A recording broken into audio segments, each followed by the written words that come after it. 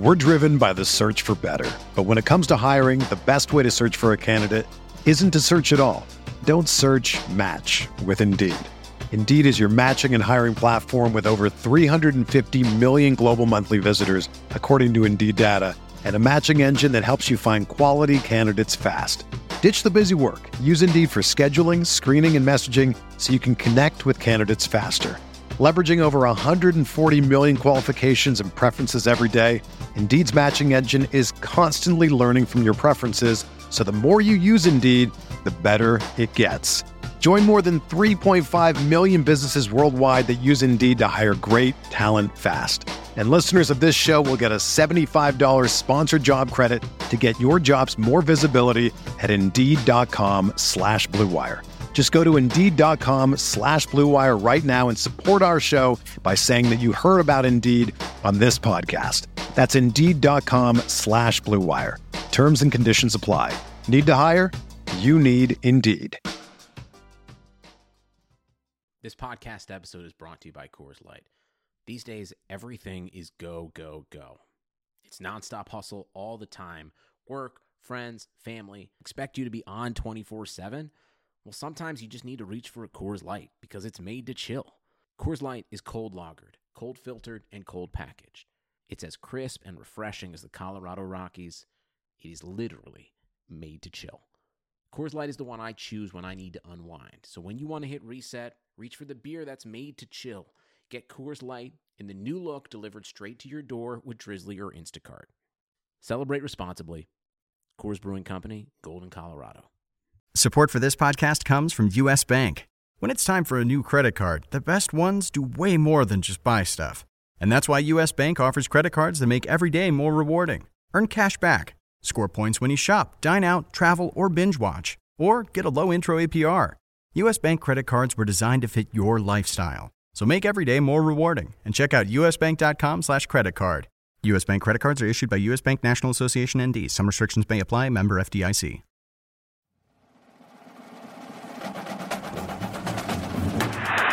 Look out. Rondé. He needs 23.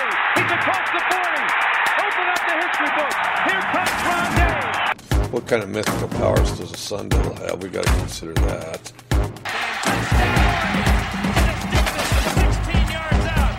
It's embarrassing, but we are who we are. We're not a very good team, but we're 3-1 somehow.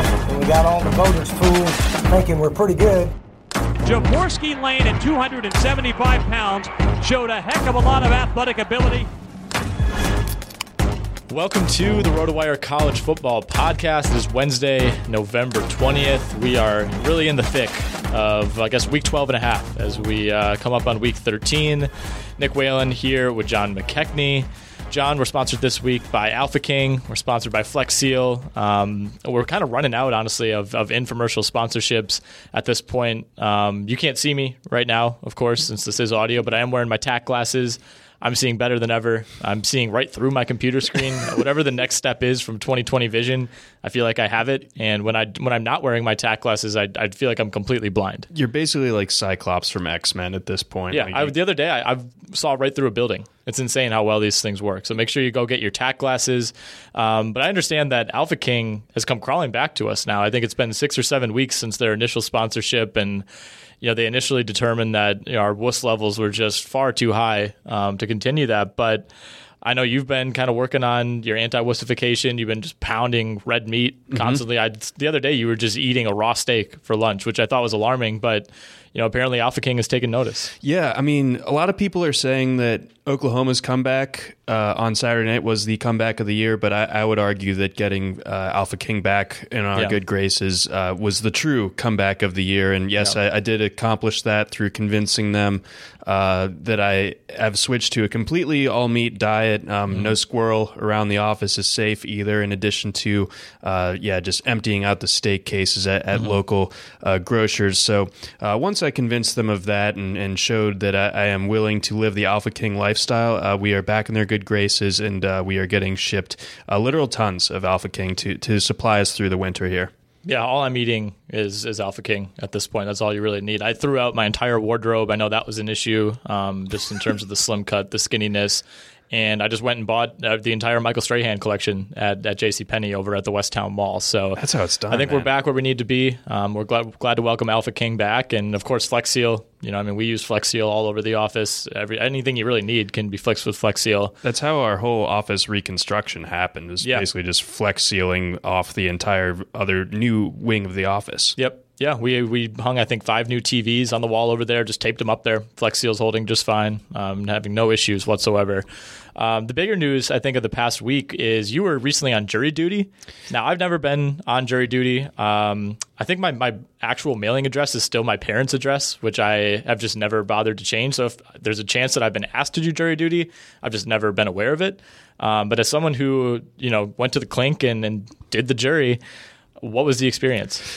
So I'm very glad that I went and was ultimately not selected, because basically that's so messed up.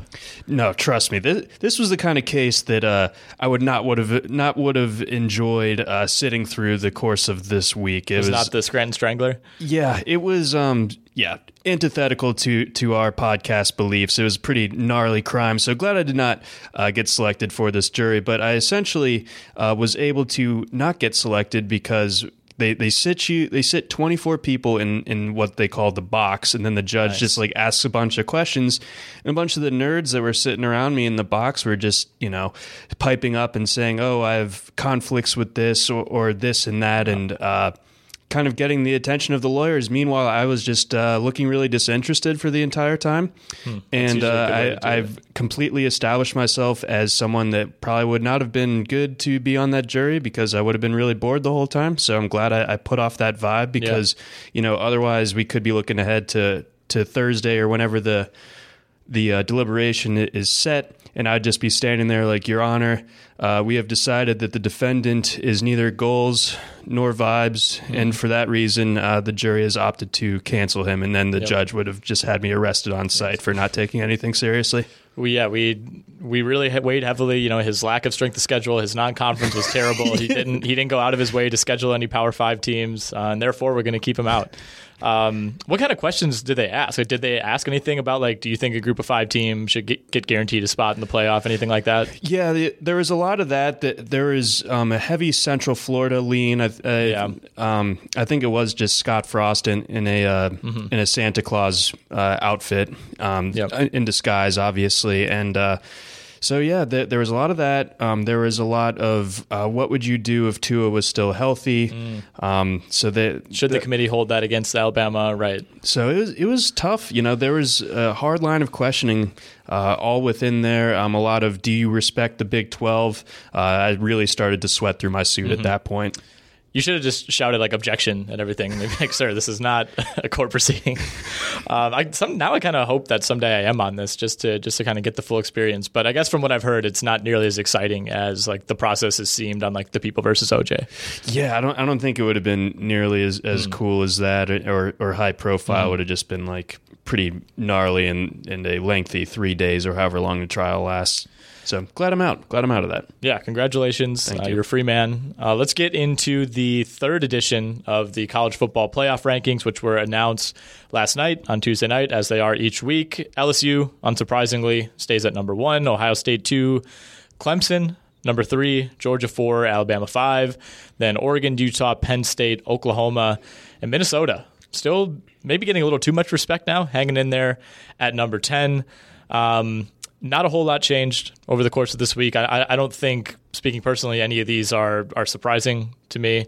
I think what's interesting is Oklahoma is still at number 9. You maybe thought with the way that they were able to storm back and win that game, maybe that gets them a little bit more respect. But it seems like maybe it went the other way, and the committee thought they shouldn't have been in that hole in the first place. Yeah, I definitely agree with part B of that statement. I think that was the committee's general frame of mind there, because, on its surface, Oklahoma getting a road win over an undefeated Baylor team, theoretically would have bumped them up. But I think we also have seen over the course of these first 2 rankings unveilings that the committee had some pretty serious reservations with Baylor that it didn't have with, say, a Minnesota. So coming into last Saturday night, when Baylor was really just taking Oklahoma to the woodshed is like, oh man, this is a rough look for Oklahoma. Luckily, they're able to get it back in gear without CeeDee Lamb, which is pretty impressive to do that shorthanded. And they lost Trey Sermon, the running back, the weekend before, so not exactly clicking on all cylinders there, but still able to get it done. So I would have probably moved Oklahoma up a little bit more, given that win, a little bit more respect. I think maybe I have a greater respect for Baylor than the committee seems to overall. But I'd say, looking 1 through 7, this was easy to just keep it, to have it stand pat there. And then, beyond that, Penn State going to number 2, Ohio State this weekend. That sets up as, I think, the only ranked on ranked matchup of this weekend. But otherwise, the no real big shakeups, no real big headlines. I think the only real one that generated a reaction was Oklahoma and its lack of movement. Yeah, I mean, like you said, the top 7 stayed the same, and even Baylor, only dropped 1 spot despite the loss. So not much movement as we expected in what was somewhat of a down week relative to the previous week when we had a lot of fireworks. So like I said, Minnesota hanging around. I mean, they're extremely on the outside looking in. I mean, it's still Ohio State in the Big Ten, is in the driver's seat. LSU very much in the driver's seat in the SEC. Clemson controls its own destiny. I think they've actually started to look a little bit more like Clemson, yes, or at least the Clemson definitely that we expected these last few weeks. They've beat the dog crap out of Wake Forest on Saturday. And I mean, I think even with some of the warts that they showed earlier in the season, I would be absolutely shocked if Clemson slips up between now and the next few weeks. So I think we can pencil Clemson in pretty safely. I would like to say you could pencil Ohio State in, though, we'll see what happens this weekend. I think the Michigan game, week to week, kind of ever since that Wisconsin loss for Michigan, the Michigan game is looking more and more difficult, I guess. And that's really nothing. It's not like Ohio State has had anything to do with that. I mean, they've certainly looked as invincible as ever, week to week. But I think, the way that Michigan has, it seemed like maybe they were on the brink of just a complete fallout. We talked after the Wisconsin game, like, is this the end for Harbaugh? And that talk has kind of faded away, and I think it's probably still there if you went and talked to people in Ann Arbor, but they've reeled off a few impressive wins. And at the very least, it seems like they're going to put up a much bigger fight against Ohio State when that game arrives than maybe it looked like 4 or 5 weeks ago. Oh yeah. It's so different now. And, Michigan also will have, in addition to being on an absolute heater right now, they're playing their best football, really dating back to the middle part of last season after the Notre Dame game, I guess you could say. They've just looked really, really strong here. They really took care of business against Michigan State. By the way, and I know one of our listeners is a big Michigan State fan. I would like to hear what they all think about D'Antonio coming back for 2020, because it feels like it's coming to an end there. Like, while Harbaugh had those questions about his standing, his tenure at Michigan earlier this season, he's answered the bell in a big way, whereas D'Antonio, and Urban Meyer was pretty rough on Michigan State last week, just pointing to the lack of talent that's on the field there. Like, he said like flat out, like, who's the NFL player on this team or something along those lines. It's like, geez, woof. Yeah. Well, like you said, though, shout out to Plaxico Burress for listening. That's been awesome. All the feedback he's been able to give us. Really cool to have him on board. Just him. But otherwise, rounding it back to the Michigan Ohio State discussion, that is going to be in the Big House, I believe, and Michigan getting to play spoiler here, that will effectively be their national championship game, and I think that could end up being a tough spot for Ohio State. I think that we'll probably see Ohio State be double-digit favorites in that one, but I think Michigan can really, really give them a test. Yeah, it's going to be a lot of fun. Like I said, just the way that Michigan has been able to somewhat flip the narrative. We'll see. I mean, that'll kind of be the ultimate test. I think I wouldn't say it's gotten to the point where Harbaugh needs that win to save his job, but I think you really kind of change the way that the momentum has shifted in this program overall. I think if you're able to win that game, but I mean, before that, Ohio State does have to play Penn State. They get them at home. They get the 11 a.m. Central Time slot on Big Noon Saturday. Love that. That's apparently it is working well ratings wise. It's a disaster if we can really pour one out or maybe even take a moment of silence for the Ohio State and the Penn State students. that, are subjected to probably waking up at 7 or 8 a.m. to get adequately prepared for this game. I agree with that, yeah. That's an 11 a.m. kick. The Michigan game's also going to be an 11 a.m. kick. And there's I think, a pretty strong point to be made that these are the two toughest tests for Ohio State all season. Maybe we thought Wisconsin would be one of those tests, and maybe it ultimately will be after these two games are played. But I think with the way they steamrolled Wisconsin, it's hard not to imagine Penn State putting up a significantly better fight than a 38-7 beatdown. I think they will, but man, I'm starting to feel more and more like Ohio State will take care of business pretty resoundingly on Saturday. Like it's not really that Penn State had, just by virtue of them losing to Minnesota or having a competitive game against Indiana really means everything. I just feel like moreover Ohio State is truly a cut or two above this Penn State team, and them being at home here, I think that we see Ohio State win this one rather comfortably, unfortunately. So what sets up as one of the most impactful and obviously the biggest game of the weekend, I could see it falling a little bit flat in terms of the actual results on the field. I think Ohio State wins this one comfortably. I would never bet against Ohio State in a position like this. They're kind of one of those programs that just doesn't seem to have these bad losses. And this wouldn't, for most programs, losing to the number 8 team in the country wouldn't be considered a bad loss. But Ohio State historically has taken care of business in these type of games, and this team is just absolutely rolling offensively. Their two lowest offensive outputs have been 34 points and 38 points. And those didn't cover against Rutgers, though. Well, true. They did allow 21 points to that Scarlet Knights offense after putting 73 on Maryland the week before. So if you're really kind of trying to, kind of game out where the playoff rankings are headed right now, like we said, not much change this past week other than Minnesota, kind of officially being knocked out, which we figured would happen eventually, whether it was last week or later on. LSU, I think they're in a great spot still, unless they slip up. I think they could even lose the SEC title game to Georgia and still be in pretty good shape. But let me just lay out this scenario, which is probably the nightmare scenario for the committee in terms of the backlash that you're going to face no matter what. That scenario would be LSU winning out in the regular season, losing to Georgia, which would also win out in the regular season in the SEC title game. So then you would have one loss Georgia, with the loss being to South Carolina. So not a great loss, but they would also have a win, the best win in the country over then number 1 LSU. They would have 4 really good wins at that point. Right. Including the Auburn game, including the Florida game. You have one loss LSU, which would have just lost that game to then what might be number 1 Georgia. You would have one loss Alabama, still just hanging around without Tua, that one loss coming to LSU. You would have then one loss Oregon or Utah. So that's 4 teams, Georgia, LSU, Alabama, and then the winner of the Pac-12 title game, assuming those teams win out. You'd have 4 one-loss teams likely fighting for 2 spots, assuming that Ohio State and Clemson take care of business and snatch up 2 of the 4. Whew, yeah, that would be really, really nightmare scenario like you were saying, because the presumption being that Ohio State and Clemson just go ahead and take care of business the rest of the way. Man, I think that, the committee has come out and said that, the conference title matters. So I would imagine that it goes to the 2 conference champions. But I think overall, again, this is a complete chaos scenario. I think it's more likely that LSU gets in even with a loss to Georgia in the SEC title game than not, just because I think that they truly are like that number 1 team, and it would be wild to leave them out. But if the Pac-12 is able to hold serve there, then their champion is going to get in, be it Oregon or Utah.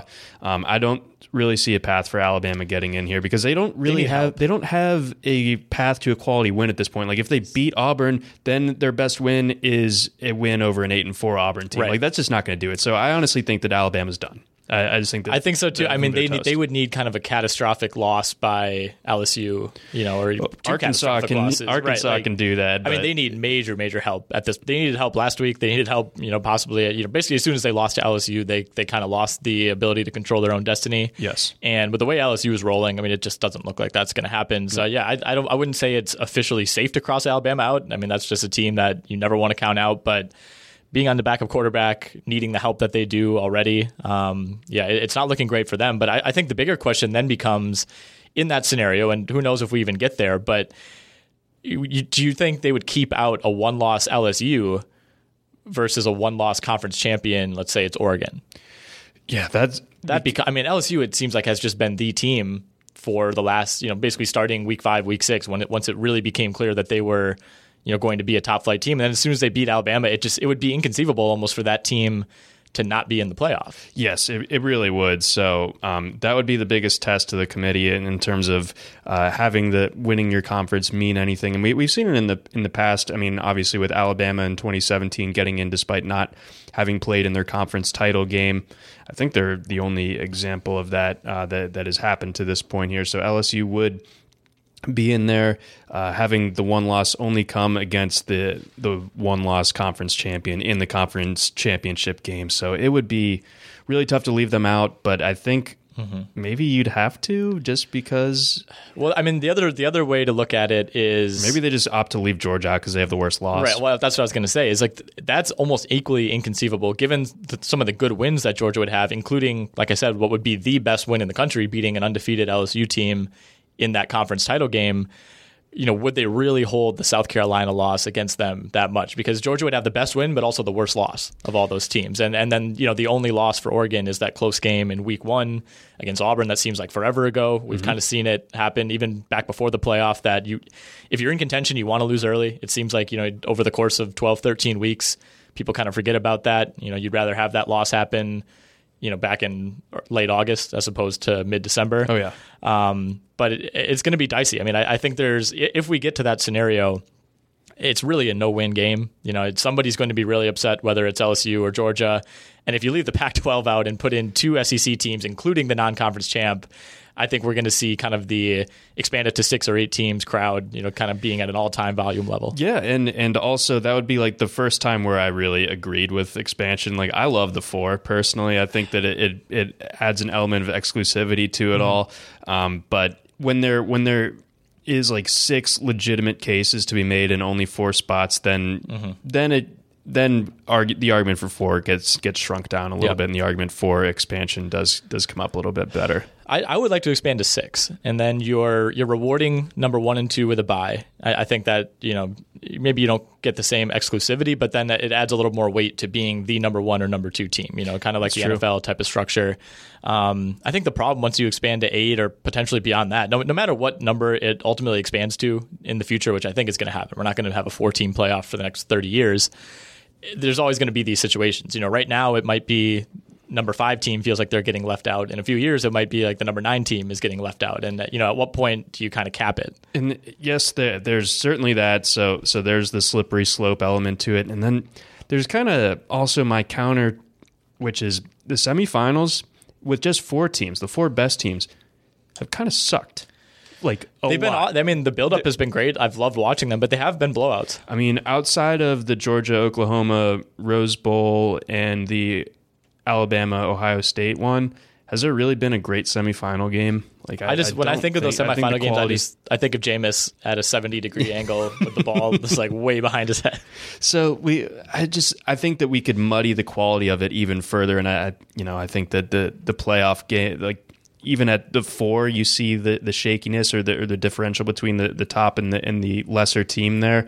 I think that we would see that get even more extreme, and we'd see what ultimately becomes like just crappy, borderline unwatchable games at some point. Yeah, I think if you get beyond 6 or 8, you have that issue where maybe you're not giving out a bye, and you would have, let's say, the rankings right now, if you were at, I don't know, 10 teams or whatever, which I know it's not an equal number. Like, you could have Minnesota facing LSU, and like that's, the caliber of teams does fall off pretty quickly. And I think we almost have like a deeper field this year than we have in a lot of years. Yes. I mean, right now, the number 10 team has 1 loss. Everybody in the top 10 is a 1-loss team. So I think right now it's a pretty deep field, and you still have that divide. But the other issue too is as you expand, you're inherently creating more games. So I mean, you could have a situation where if you're a lower seeded team in an 8-team playoff, I mean, you're playing 3 extra games, on top of your regular season schedule. I think if anything, the way things are moving, teams almost want to chop off games. You want to expose players to fewer injuries. And I think that's where some of the pushback would come on the players' side. Yes, not that absolutely. You don't want to play more games as a competitor, but a lot of these guys looking forward to their NFL future. Some of these guys are already sitting out bowl games. Not that guys are sitting out college football playoff games, but I think you want to limit the strain, and you can't really you can't cut off games earlier in the season because, you don't know if you're going to make the playoff. Yeah, exactly. So that is like one of the more salient points against the expansion is just that you don't want to have these guys who are unpaid getting like that extra game here. And even if you give them like ample rest, you really want the college football season lasting like into mid-January. Like not I wouldn't really be opposed to cutting down the amount of time between the conference championship games and the playoff, because that is a long wait. Yeah, that's like 3 a really weeks. long wait. It's like a full month almost, right? Yeah, I mean Notre Dame, who didn't have to play in a conference title game last year, I think they probably went a full month without or between games. Right, and it's always been like that. I mean, even going back to the old BCS format where the title game, it felt like you just you'd see these teams play in their conference title games, and then you just kind of forget about it, and then the game would just pop up. So maybe some reduction in that time, kind of mix it in with the rest of the bowl season. Elsewhere in Week 12, we should obviously talk about Tua. I mean, Alabama, I don't really think this ends up having much of an impact on where this 2019 season ends up. Even with Tua, like we just said, they're going to have a really tough time kind of getting to where they wanted to be. But now in steps Mac Jones. And I think the bigger question is, one, how does this affect Tua's NFL stock? Two, does this raise the possibility of Tua coming back for his senior season? I've seen variants as far as what the timeline looks like. And, first of all, this is like, the worst possible injury you could imagine in college football. And, it's worse than the torn ACL because we have such a good track record of guys coming back from that and quarterbacks, not being all that much worse for wear from it. But, I mean, this is kind of a scary type of injury. Like, anything with the hip, and you saw Bo Jackson trending on Saturday, and I thought that was a bit much, but at the same time, it goes to show you how serious this injury was. He seems like he's in good spirits after that surgery.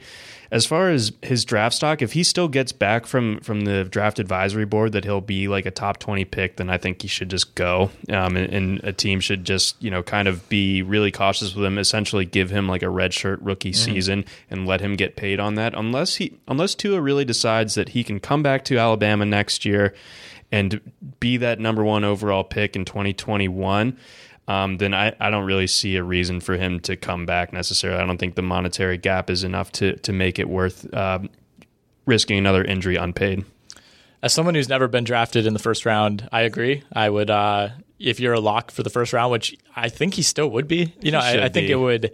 There are so many teams you could imagine in the back end, or a team would trade up in the 20s if he's still on the board. Like I can't imagine unless we get further along in this rehab and it just really looks like this is going to be a more severe injury than we think. And by all accounts, everything went about as well as it could have as far as the surgery. But, if you have that first round grade and it looks like it's a lock, I think you have to take it, especially given the other. It's not like he's been bulletproof before this. I think there's always the possibility that he comes back. And for him, it's not a situation where I would worry about him playing his way out of the first round. He's not someone I would worry about coming back and just not having a great year. Like, he's going to be good if he's on the field, but what if you come back and tear your ACL or, break your collarbone or, just kind of add to this laundry list of injuries? Like, even before this latest one, which is the most severe, there were already durability concerns. Yeah, he's had tightrope surgery on both ankles. Right. And those durability concerns aren't going anywhere. Even if he comes back and plays a full 13-game season, those questions are still going to be there, and I think with the hip, you're not necessarily even worried about the short term. You're probably worried about more 6-7 years down the road. How's that going to hold up when he starts taking NFL hits? So I'm with you. I mean, we're in no position to tell Tua what to do, but I think if you're looking at a first round grade and especially a quote unquote lottery grade in that top 15 or 16, you have to think pretty seriously about coming out no matter what. Yeah, he really should. I'd be surprised if he doesn't, but I wouldn't put it past like Alabama having like an honestly better rehab program for him than like some NFL teams. Yeah, than the Bengals. Yeah, necessarily. Well, that's part of it too. Is I think if we get to, I don't know, when is the deadline that you have to decide? January 20th or something. Oh, is that early? Wow. Yeah. Okay. Well, I was going to say, I guess at that point we'll know the draft order. If it's looking at that point, if he's getting signals from, whether it's the Dolphins or the Bengals or the Redskins or whoever that they are still very interested in him, like, in some ways he can kind of control it. If he looks at one of those situations and says, I don't want to be a Cincinnati Bengal, then maybe that influences your decision to possibly come back. But, with the way that the NFL draft works, so much changes between January and April that I guess it's tough to kind of make that inference. Yeah. And one other, possibility that I would want to toss out there is what if he comes back to Alabama and just doesn't play next year? Like just spends the whole year rehabbing and just bets on his resume to this point, and bets on himself, and then is able to be fully healthy for the draft process and the pro day and everything like that, and the lead up to the 2021 draft. Not necessarily, probably conceding that Trevor Lawrence would end up being the number one quarterback that year, but being able to train in the place where he's grown accustomed to over these past few years with the training staff that he's grown accustomed to and grown comfortable with, and just not risking another injury as an unpaid amateur here, but just getting through the treatment there and then going into the 2021 draft. Yeah, I don't hate that idea, especially with the presumed comfortability with the training staff. I think staying at Alabama has proven to be, a pipeline, obviously, to the NFL. And I don't think teams would necessarily look down on that. But at the same time, if you're a team that's really interested in him, I think you want him in your system, at least like, there might be teams that draft him with the idea of kind of an NFL red shirt where, it's just sit out, rather than spending that time just hanging out at Alabama, rehabbing and, kind of strengthening your hip and whatnot, be in our system, be in our building, learn our playbook, stuff like that. Like, I think that would almost have more value to some teams, but at the same time, I think it inherently dings his stock if it gets to the point where it looks like he's not going to be ready to play at all, whether it's in college or in the pros in 2020. Some teams kind of want that instant gratification. I think it's tough to have a season where you go 2-14, draft this quarterback, and then tell your fan base we actually have to wait one more year for this guy. For some teams, they're just not willing to do that. Right. Yeah. So that's a sticky part of all of it. I really have no firm idea of which way it's going to go or where he's going to get drafted when it's all said and done. Is it a potential 2020 competitor trading up into the teens to get him or not? One thing I do feel confident in is that we've probably seen the last of Tua in an Alabama uniform. Yeah, I mean, I keep hearing that he loves Alabama. He loves playing college football. I mean, at some point, though, the business aspect, I think, has to take over. Yes, I think you're right. To. Yeah. I think the most fun scenario is like the Patriots trading up and getting him at like 28. And then he becomes a bust, like with the totally healthy hip and ankle. Like he's just not actually good. Yeah, well, I personally like to. I want him to play well. Yeah, but maybe not in a Pats uniform for the Patriots. Yeah, right. Okay, well, let's do a quick recap of the other events in Week 12. We hit on the Oklahoma comeback. Probably shouldn't have been in that situation overall, but still a really fun game to watch them storm back 24-0 in the second half of that game. We hit on Michigan a little bit as well. Possibly good now. Yes. Looking ahead, the DraftKings Sportsbook has them as an 11-point dog at home in that Ohio State game as of right now. We'll see if that maybe shifts one way or the other between now and then. But I think given the way Ohio State's played offense, 11 points, it's huge on the road against a top 15 team. But, I think that sounds like kind of the right number. But like we said, I think I'm pretty impressed with what Michigan has showed these last couple of weeks. Yeah, so, I mean, essentially it says that Ohio State's probably like a 2-touchdown favorite over Michigan on like a neutral site here. That's 11 points sounds about right. That Ohio State offense can hurt you in so many different ways. I mean, the way that Dobbins is running, it doesn't matter who's trying to defend him. He's ridiculous. Master Teague off the bench, also ridiculous. And Ohio State's receiving core, once again, where they had like 4 NFL receivers on their team last year, they have that again basically this year with KJ Hill, Benjamin Victor, Chris Olave, and Garrett Wilson just coming on strong there. So just so much to like from that offense overall, and the defense once Chase Young is back. I think he's going to be back for that Michigan game, if I remember correctly. If not this week, I forget exactly. But that's a fully loaded Ohio State team that has its sights set on the playoff. Is going to be a really tough one for Michigan to beat. But I think this is the best that Michigan will, or the toughest that Michigan will have played them since the 2016 season. So, I mean, that's not saying a ton because they got their doors absolutely blown off a year ago in Columbus, and the year before they just weren't really all that competitive against Ohio State. 2017, just not a great year for Michigan. But this year, I think they're going to give them a game. Again, I feel like that spread sounds right, but that would be one where I'd be tempted to side with Michigan, maybe making that even closer, maybe making it like a true 2-score game, like 10 points or less. Yeah, I think that's about right. And Chase Young will be available this week against Penn State. Iowa. Sorry, Sean Clifford in advance for that one.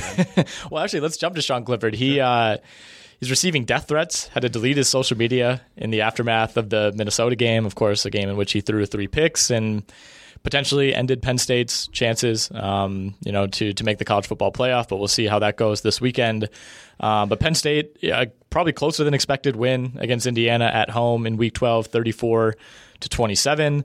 Elsewhere in the Big Ten, Iowa 23-19, handing Minnesota its first loss. Tanner Morgan ended up in concussion protocol. By the end of that game, he's still a little iffy, it sounds like, for this coming weekend. But, still, I'm still pretty impressed with this Minnesota team. It pains me to say it, but I thought, we gushed about them last week after the win over Penn State, which, they looked like a legitimate, maybe not playoff contender, but a contender in the Big Ten for the next few years here. Moved the ball well for most of this game, just weren't able to finish off drives and, fell behind 13-0 after the first quarter and, never really felt like they had control. Yeah, when it comes to Minnesota, yeah. But, I mean, they definitely had their chances. They had their missed opportunities in that game for sure. But after falling behind early, I think we knew that, and this has been established over the course of years. I mean, since Kirk Ferentz has been there, Iowa is a very, very tough place for a road team to come in and get a victory. And you got to be, kind of a cut above there. And Minnesota proved to be maybe not quite that, but I still buy Minnesota as a top 10-ish team this year. That they've done really well for themselves. And even though they lost to Iowa, I think that they can still be an interesting team where I think they will end the year as one of the biggest surprises overall. So even though it was a tough effort from them, still all good. When it comes to Penn State and like Sean Clifford and stuff, it's like, if you're a Penn State fan and you're like that, and we've seen in it, this isn't to single out Penn State specifically because there are so many fan bases that do dumb stuff.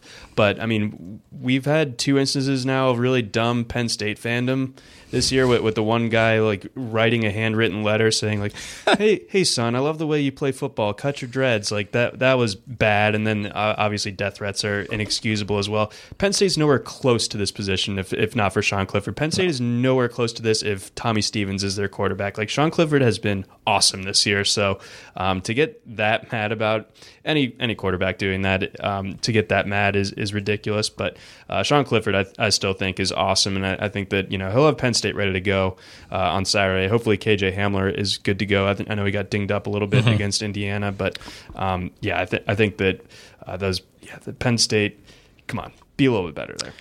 Real quickly before we move on from Penn State, there's a report, and a report is probably even a little strong, but there's the potential that James Franklin is on the radar for USC.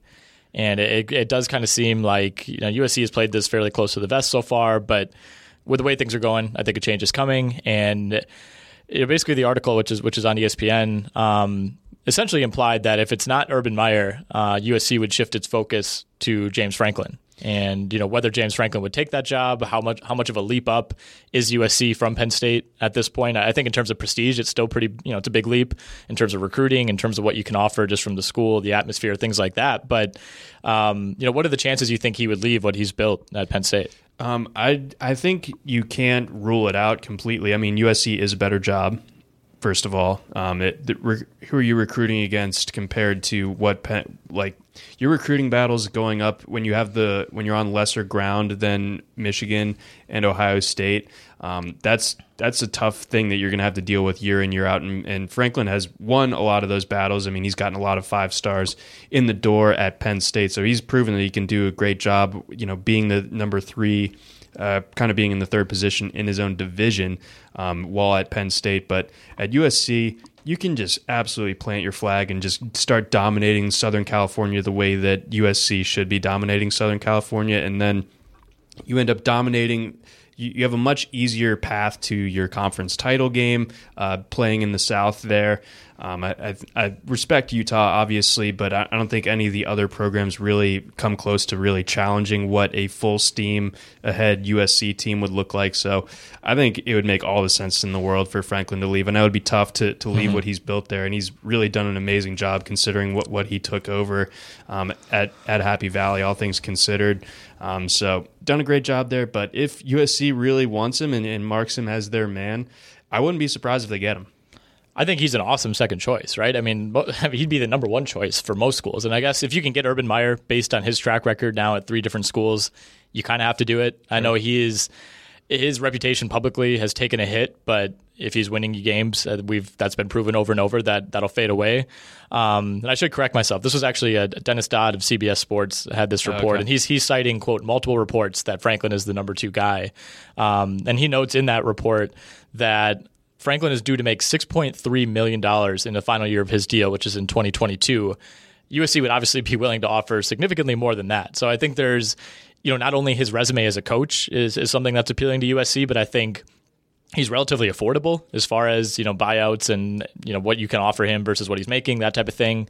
And I would guess that depending on how the season plays out for Penn State, and even if it goes negatively, maybe they try to work a PJ Fleck, type of extension, certainly more lucrative than he's that. He's going to have leverage for sure. Right. I mean, just kind of we want to keep you type of extension that you see in college sports. But it'll be really interesting. I mean, the USC job, no matter what coach you are, you have to consider it. You have to at least think about it. Yeah, man. The prestige of that program, the level of recruits right in your backyard that want to go to USC. The memories of Lendale White, that tinted visor. Stumbling into the end zone. And yep. Yes. I mean, how can you really say no to that? So, that'll be fascinating to watch. That could be one of it's probably the biggest potential poach of anywhere this coaching silly season. Yep. Ohio State ran over Rutgers. Wisconsin, fairly impressive win against a pretty bad Nebraska team. Jonathan Taylor went for over 200 yards in that game. Joe Burrow just continues marching along, threw for almost 500 yards, Insane. 5 touchdowns. He is. Hopefully we can talk maybe after the college football season. We can talk some NFL draft. I mean, I'm very curious to see, just the rise of him. Like, that's almost unprecedented for. I mean, what would you say his stock was week 1 of the season? Like maybe late he'll get round? drafted. Yeah, right. I mean, to maybe not the favorite to go number 1, but it seems like it's trending in that direction. And I think he's someone that will impress in interviews. I think he's someone whose tape is, the more you look into it, is going to be really impressive. But I mean, hopefully we'll see more of him, down the stretch and into the college football playoff. Last game I want to hit on, Texas. I mean, come on. I mean, Iowa State is a respectable program. This is Seneca Wallace U. You have to keep that in mind whenever you're playing them. But Texas claws its way back into the rankings. They're sitting at 6-3. They're number 19.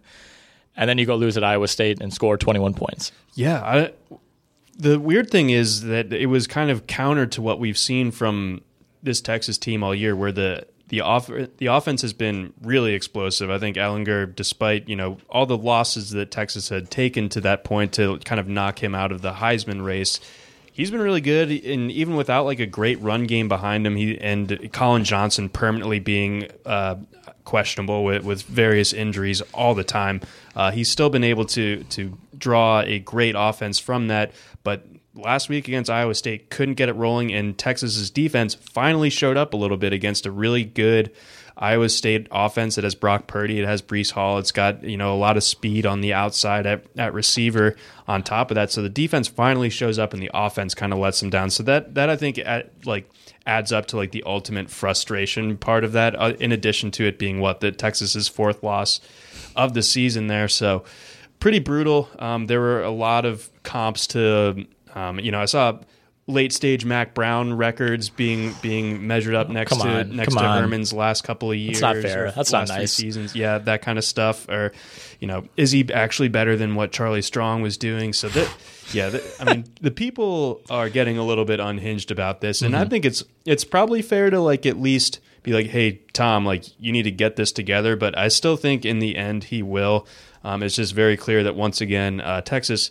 Not back, and in the back meter, they're on the very much not back side of that. The whole Texas is back thing has kind of become a meme in and of itself, but it's almost transcended that. I feel like, we were saying Texas is back as a joke 6 years ago, and it's been the exact same cycle every single year in, year out. Big win followed by multiple big losses. Big win, program changing coach, multiple losses like this every single year.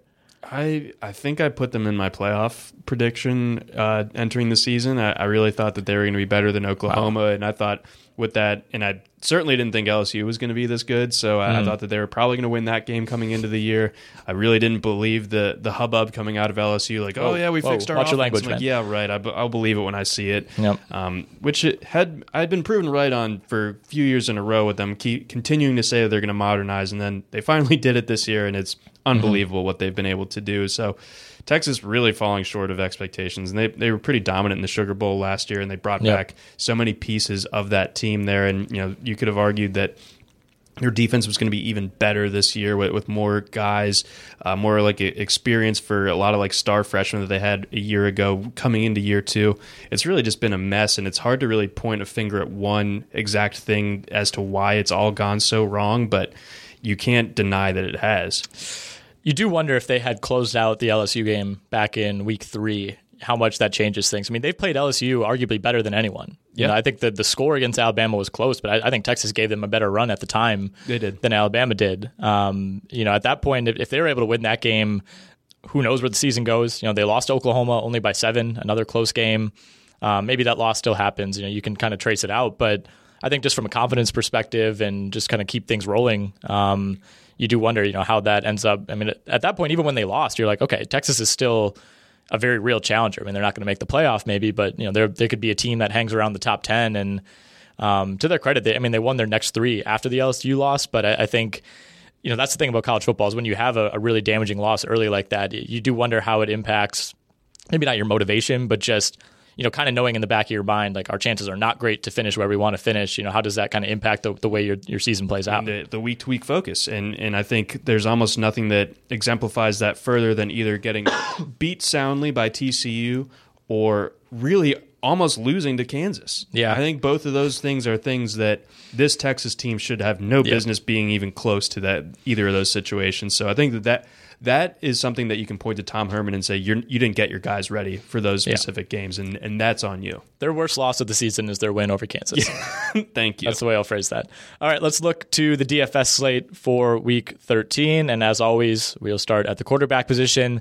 You have 3 guys in your elite tier this week: Justin Fields at 8,600, Sam Ehlinger of those Texas Longhorns at 8,300, and then Brock Purdy, of course, of Iowa State at Kansas. He's at 8,100. Where are you going with these 3 guys? Fields is obviously a great play, and he's got the rushing upside to even where Penn State maybe slows him down through the air. He's still going to make it happen. He's still a threat to score a rushing touchdown in this one and maybe even go for 100 rushing yards overall. So it's going to be tough to go against him, or it's tough to argue against him. But I think the lineups that I want to make aren't going to feature most of these really, really high-priced quarterbacks. Ehlinger, obviously a good play as well, but going to Baylor has a tough defense, even though they had the meltdown this past week. I think that Matt Rule isn't going to let them blow that twice. And to use a Nick Sabanism, like, don't waste a failure type of thing. So I think that Baylor will come ready to go up against Texas this week. So maybe I'm not going to have a ton of Ehlinger either. Do love Brock Purdy, though, and somehow he's cheaper than he was a week ago against Texas than he is this week against Kansas. Kansas, really, it's hard to undersell how bad that defense is overall. So Purdy can hurt you with his legs in addition to his arm. He's got the good receivers, a good tight end in Charlie Kohler. And what I also like about him is that you can pair him with inexpensive options and stack that Iowa State offense that is expected to score among the most of any team on the board for this week. So definitely love Brock Purdy, or the highest implied total, 41.5 points is what Iowa State is projected to score this week. So of those elite guys, I'm going after Purdy, but again, I think I'm more inclined to go after some of the bargains. Would you like to tell me who some of those bargains are, John? I sure would.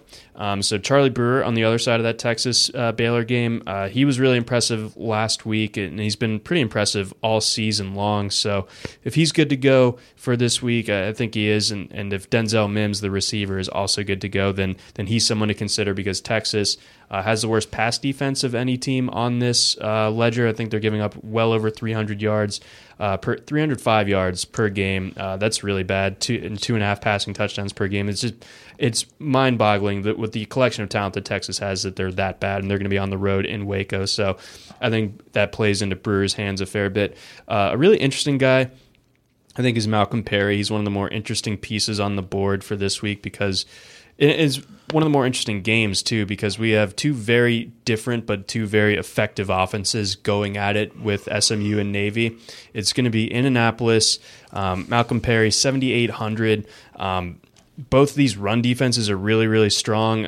SMU pretty vulnerable through the air, but obviously Navy isn't the type of team to make someone pay for that, so they're going to be sticking to the run. But Perry, 9th in the nation in rushing yards with well over 1,000, like 1,159, I think it is, 16 rushing touchdowns on top of that.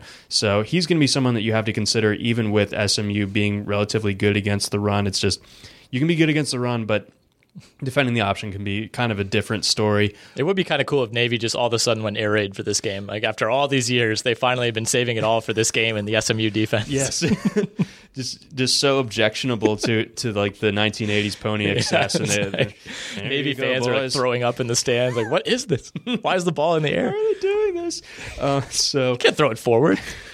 Unbelievable. So that should be a fun game. And Perry, I think we're seeing his price be down from what we would normally expect just because Notre Dame took care of them so well last week. They sure did. But I think that they'll bounce back a good bit this week. Some other guys from this tier that I would be fading. Brady White, I think that South Florida, for all of their warts, actually kind of decent against the pass. I think Memphis can more so get by using its ground game. Now that Patrick Taylor is back, they have Kenny Gainwell on top of that and Kylan Watkins, so they have a lot of ways that they can hurt you on the ground. So I think that they're mostly going to go that route and expose South Florida that way. I don't think that Brady White's going to be throwing it as much as we've seen in recent weeks. He was great last week, though. Sean Clifford, someone that I would avoid. Shane Buechele, not that I necessarily hate his matchup, but what I do hate about the matchup is that Navy's going to chew up clock, and that cuts down on the possession, so you're just not going to get as much as you might want out of Buechele this week. Kellen Mond is kind of an interesting GPP play because everything kind of points to staying away from the Georgia defense because Georgia's been so good both against the run and the pass this year. They're allowing like 10 points a game. Texas A&M only projected to go for like 16 points this week in Athens. So I think the ownership's going to be really low on Mond, but I also don't think that Georgia has necessarily seen a quarterback of a dual threat capacity like Mond's thus far this year. So maybe he can pick up some production there. And he's kind of had this A&M offense rolling a little bit lately. I think my favorite quarterbacks for this week, though, are Keaton Slovis, 7K, going up against UCLA, and Mikael Cunningham of Louisville at 6,100 going up against Syracuse. So I think that you can build a really, really strong lineup using Slovis and Cunningham at your quarterback and your super flex spots because, I mean, you're only spending just over $13,000 on your quarterbacks, and both of them have really, really good matchups and have been producing really, really well. Is there a case at the running back position to pay up for Chuba again this week? Everyone was like 100% Chuba last week, and it didn't like burn you per se, but it was more like if you didn't have Najee Harris, then you were kind of sunk. And as the week progressed, and we saw how things were going to go, there were some questions as to Tua Tagovailoa's availability going into that game. It felt like it was going to be the Najee Harris game, and it was insane, the production that he was putting up in that matchup. So he was the key. It's not really a slight against Hubbard, but he wasn't like the nuts as far as your DFS lineups were concerned last week. 8,900 going up against West Virginia. He'll probably do fine once again here. I wouldn't bet against that, but in tournaments, I don't think I'm really going to have a ton of Chuba exposure. I think that I can spend my money a little bit better. I think you can see I would be worried a little bit about Kenny Gainwell, too, with Patrick Taylor being back from Memphis. So the way that I would approach it is 7,700, J.K. Dobbins, the way that he's running. Again, I think that he's going to be someone that might not have the ownership because of the tough matchup, but I think Ohio State's going to put up some points there. Dobbins would be the way to go about it if I'm approaching this Ohio State offense. What I really like, though, is Joshua Kelly at 6,700 going up against USC. USC not so great against the run. And Josh Kelly's such a vital part of that UCLA offense. And, outside of their matchup against Utah, which was a brutal one last week, he's been running really well in the UCLA offense with its ground game, has been crushing it. Breece Hall, 6,700 also. He's someone that is going up against Kansas. I don't think I need to sell you too much beyond that. He's defense U. Yeah, so that should go really well. I think that Iowa State, again, projected to score a ton of points this week. I think that a good bit of it is going to come on the ground via Breece Hall.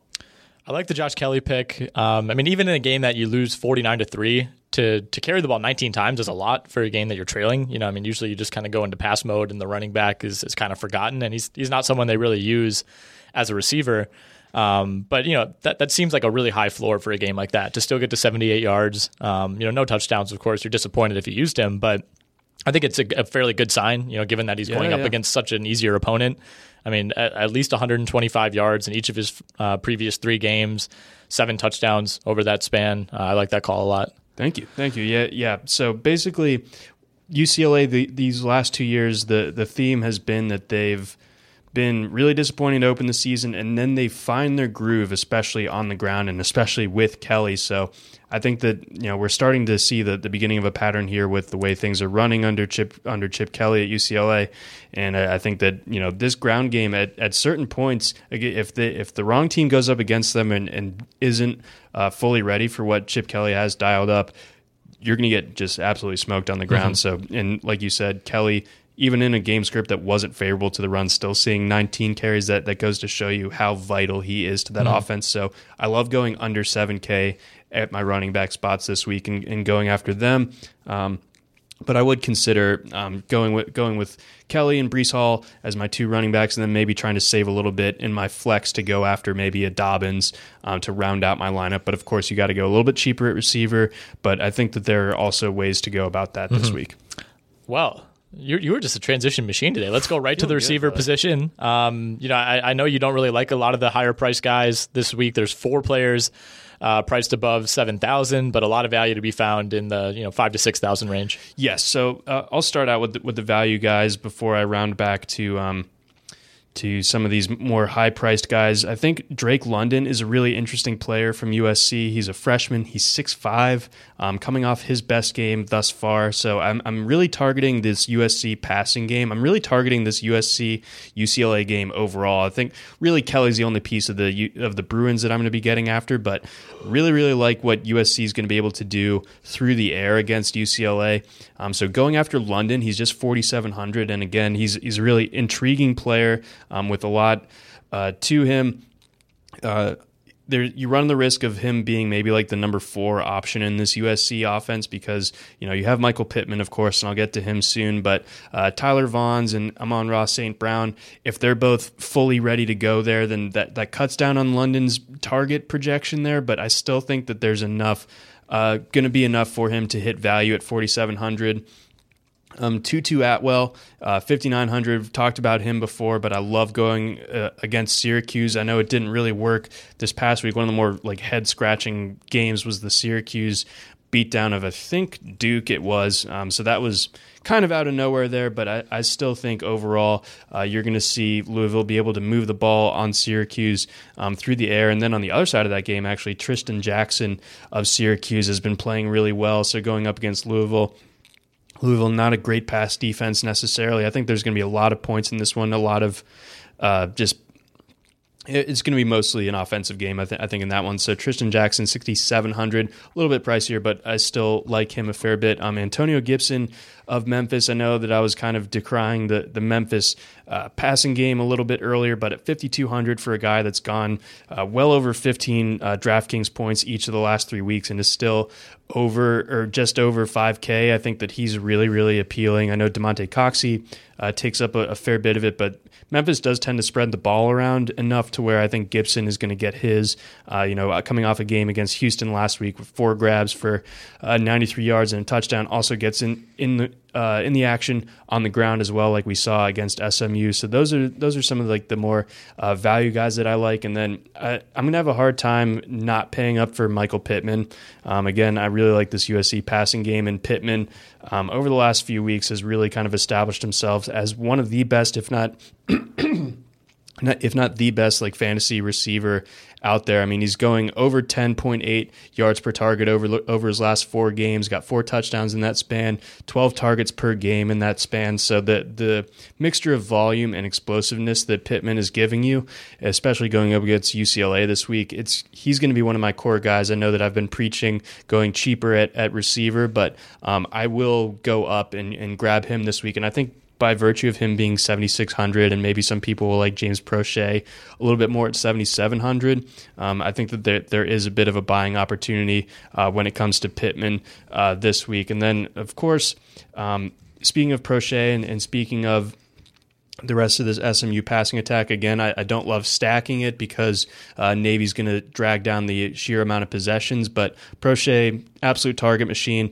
Couldn't fault you for going with him, especially in this PPR type of format.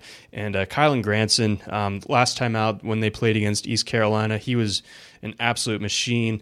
So he's someone to at least consider at 5,200 because I think, if nothing else, he still is probably their number one option as a red zone weapon. So if they get into the red zone against Navy, which they should, Granson's just an absolute beast. All right, let's look ahead to Week 13. Wisconsin has a home date against Purdue. Nice late afternoon game. Probably not a ton of eyes on that one nationally. Penn State, Ohio State.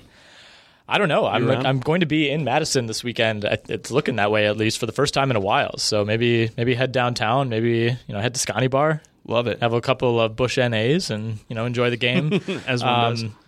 You're actually going to be in Athens. Yeah, you're going to be on the scene for A&M at Georgia. This is kind of your yearly pilgrimage back to where it all began. Mm-hmm. What is on the agenda for this full weekend? Yeah, I'm very excited. One of my good buddies is in grad school there, so I don't have to go stay in Atlanta. I can actually stay in Athens both Friday and Saturday night.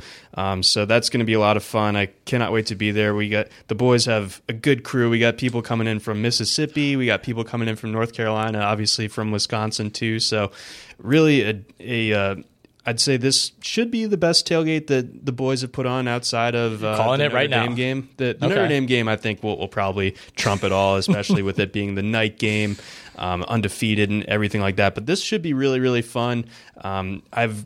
Georgia has not played Texas A&M since they joined the SEC about 30 years ago, or however long it's been, more like 7, but who's counting? Has it been 7 already? Yeah, Jesus. Yeah, I know, right? I still think of them as Big 12. It's hard not to. So I'm excited to interact and mix it up with the A&M fans because I imagine that they will be excited to be in Athens more so than some of like your Auburns and your Bama types that are very comfortable with Athens and really make themselves at home there pretty easily. I think A&M will be nice and a good group of people to hang out with. Are you gonna haze them or something? Well, we had an incident with some Bama people at our house a few years ago, and I believe a toilet seat was put through the wall at one point. So that's a standard procedure.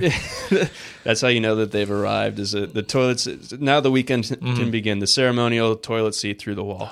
The having the friend in grad school thing is so nice, right? Yeah, I mean, for a while, after graduating undergrad, it was, I still have a friend who's doing a 5th year or a friend who's doing a 2-year program. And like, man, as long as you have one guy there, that's all it takes just to have someone, that you can stay with. I had a good friend in law school at Notre Dame that gave us an excuse to go to a game there every year. Never would have done that had it not been for that. But unfortunately, we're probably nearing the end of that, right? I mean, 26, 27, 28 years old, like grad school, it started to dry up. I mean, you maybe sit down with this guy and tell him to fail a few classes, maybe extend this a year or 2. Okay, and he's a loyal listener, so I think that he'll probably heed your advice. There we go. And this is my first time back in Sanford Stadium since I was in school, actually, since 2014, because yeah, the last couple of years I went to LSU, to Notre Dame. Year prior, one of my friends had the audacity to get married during football season. Even though it was was that a prank or something? Basically, it was during the Georgia bye week, though. So goodness. I mean, it made some more sense, but still had to burn my one weekend away from the college football grind on that. Unbelievable.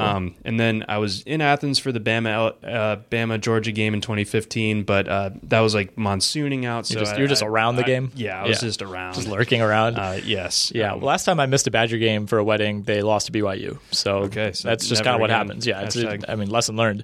Let's take a quick look at some of the updated Vegas odds. Not too much going on. Checked a couple of sports books, DraftKings, FanDuel, and they kind of have the same type of offerings. Basically, just Heisman and title at this point. You can look at conference title odds, but a lot of those are pretty reminiscent of what you see for the college football playoff odds. But we'll go there first. Ohio State is currently the favorite to be crowned the champion. They're at plus 200. Clemson plus 225, LSU 250, Georgia 900. Pretty big drop-off, which is, I think, representative of what we talked about earlier. Then you get to Bama at plus 2,000, Oklahoma 2,200, Oregon 4,000, Utah 5,000, Penn State 6,600. You can get Wisconsin at plus 50,000. Love that. Love that. I might just put $1 on that. I mean, you never know. Something could happen. But I think these odds reflect pretty clearly what you'd expect, although to me, I think I would still almost have Clemson ahead of Ohio State just based on the road. I know Ohio State's been by far the most impressive team, and I think right now you'd have to take Ohio State head-to-head against Clemson if it came to that. But to me, these odds still have to reflect what can happen between now and the playoff. And Ohio State's schedule is really tough these next couple of weeks, whereas Clemson is just going to kind of keep rolling, we think. Yeah, that's it. That's a really good point. So it is kind of like splitting hairs when you're talking about plus 200 versus plus 250, where LSU is, of course. But yeah, I think it is reflective of the general. I think the title comes from one of those three teams, and I think that's reflected in there is a better way of saying that. Clemson, I think you bring up a good point there that their path is just so much easier, that there's less chance of them tripping up along the way than there is with Ohio State, that is theoretically going to have three very difficult games. 3 top 15 games to finish things out. Yeah, I think that's tough. That's a lot of respect for Ohio State, I think, more than anything else. I mean, not even, what I was initially saying is, Penn State and Michigan, factoring those in, but then the Big Ten title game on top of that. And I guess maybe there's a case that they're allowed to lose one of those 3 games and still have a pretty good case. But still, yeah, I think I would move Clemson up to number 1 just by virtue of them being virtually a lock to get into the playoff in the first place. Obviously, if you don't make the playoff, you're not winning the title.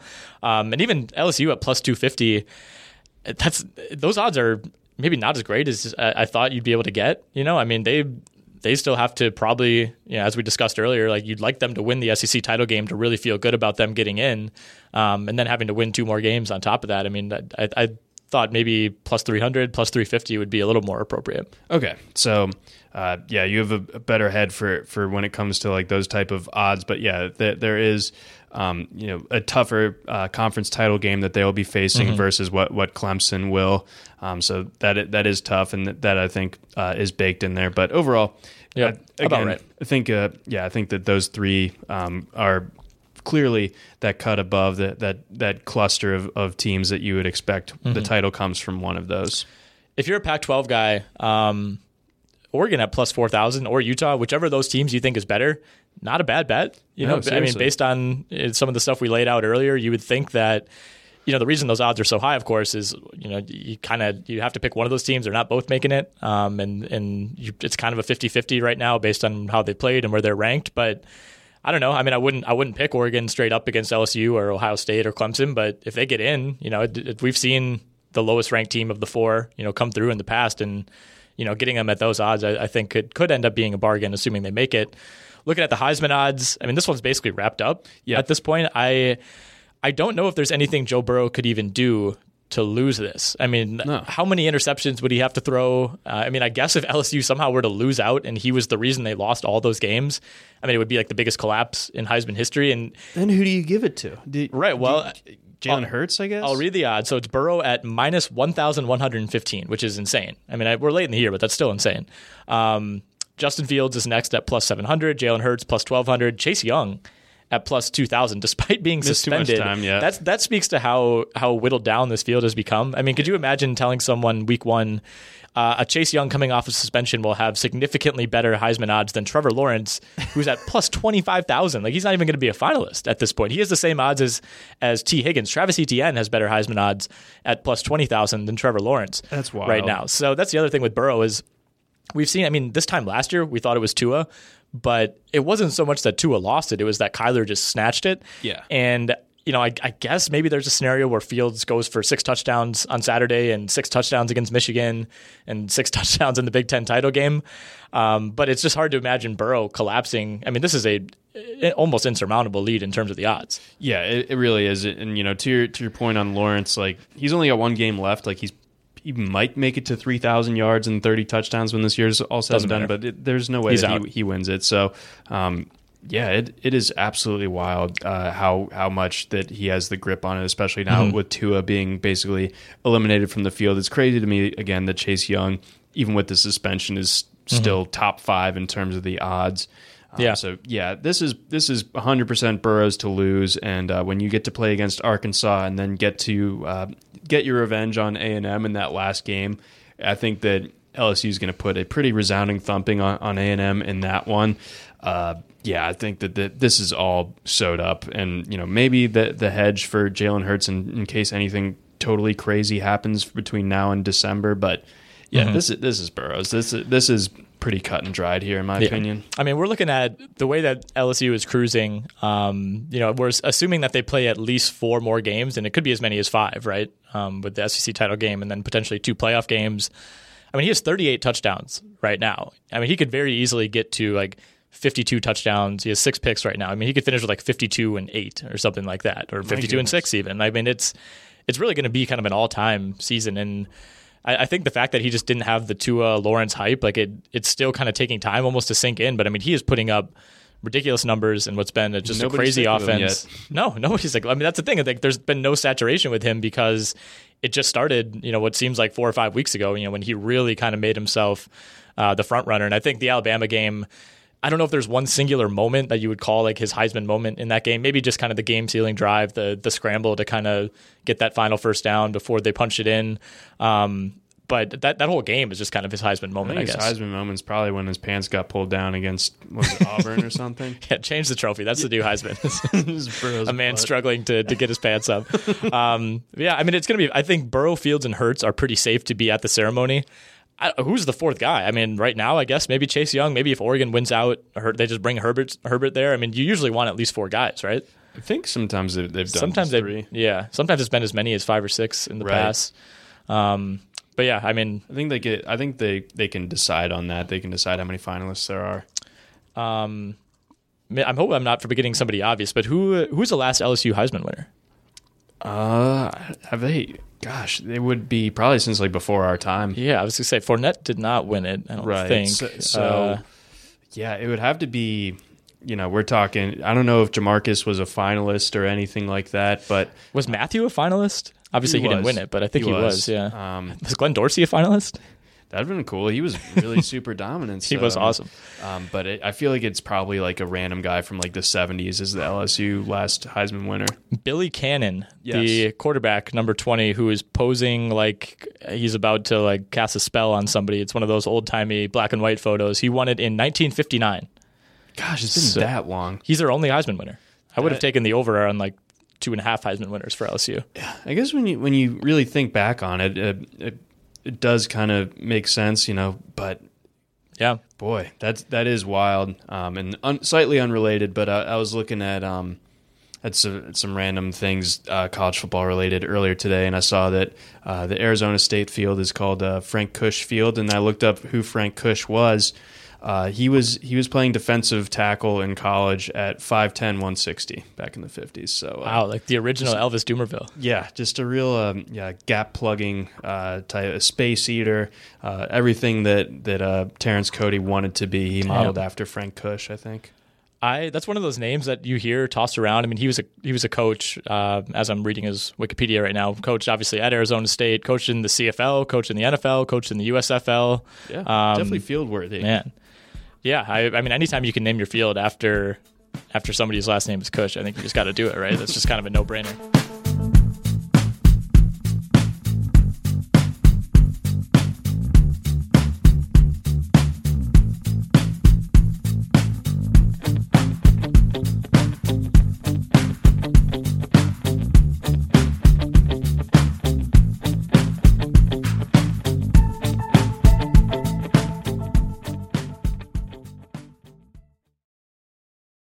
This is the story of the one. As head of maintenance at a concert hall, he knows the show must always go on. That's why he works behind the scenes, ensuring every light is working, the HVAC is humming, and his facility shines. With Grainger's supplies and solutions for every challenge he faces, plus 24/7 customer support, his venue never misses a beat. Call quickgrainger.com or just stop by. Grainger, for the ones who get it done.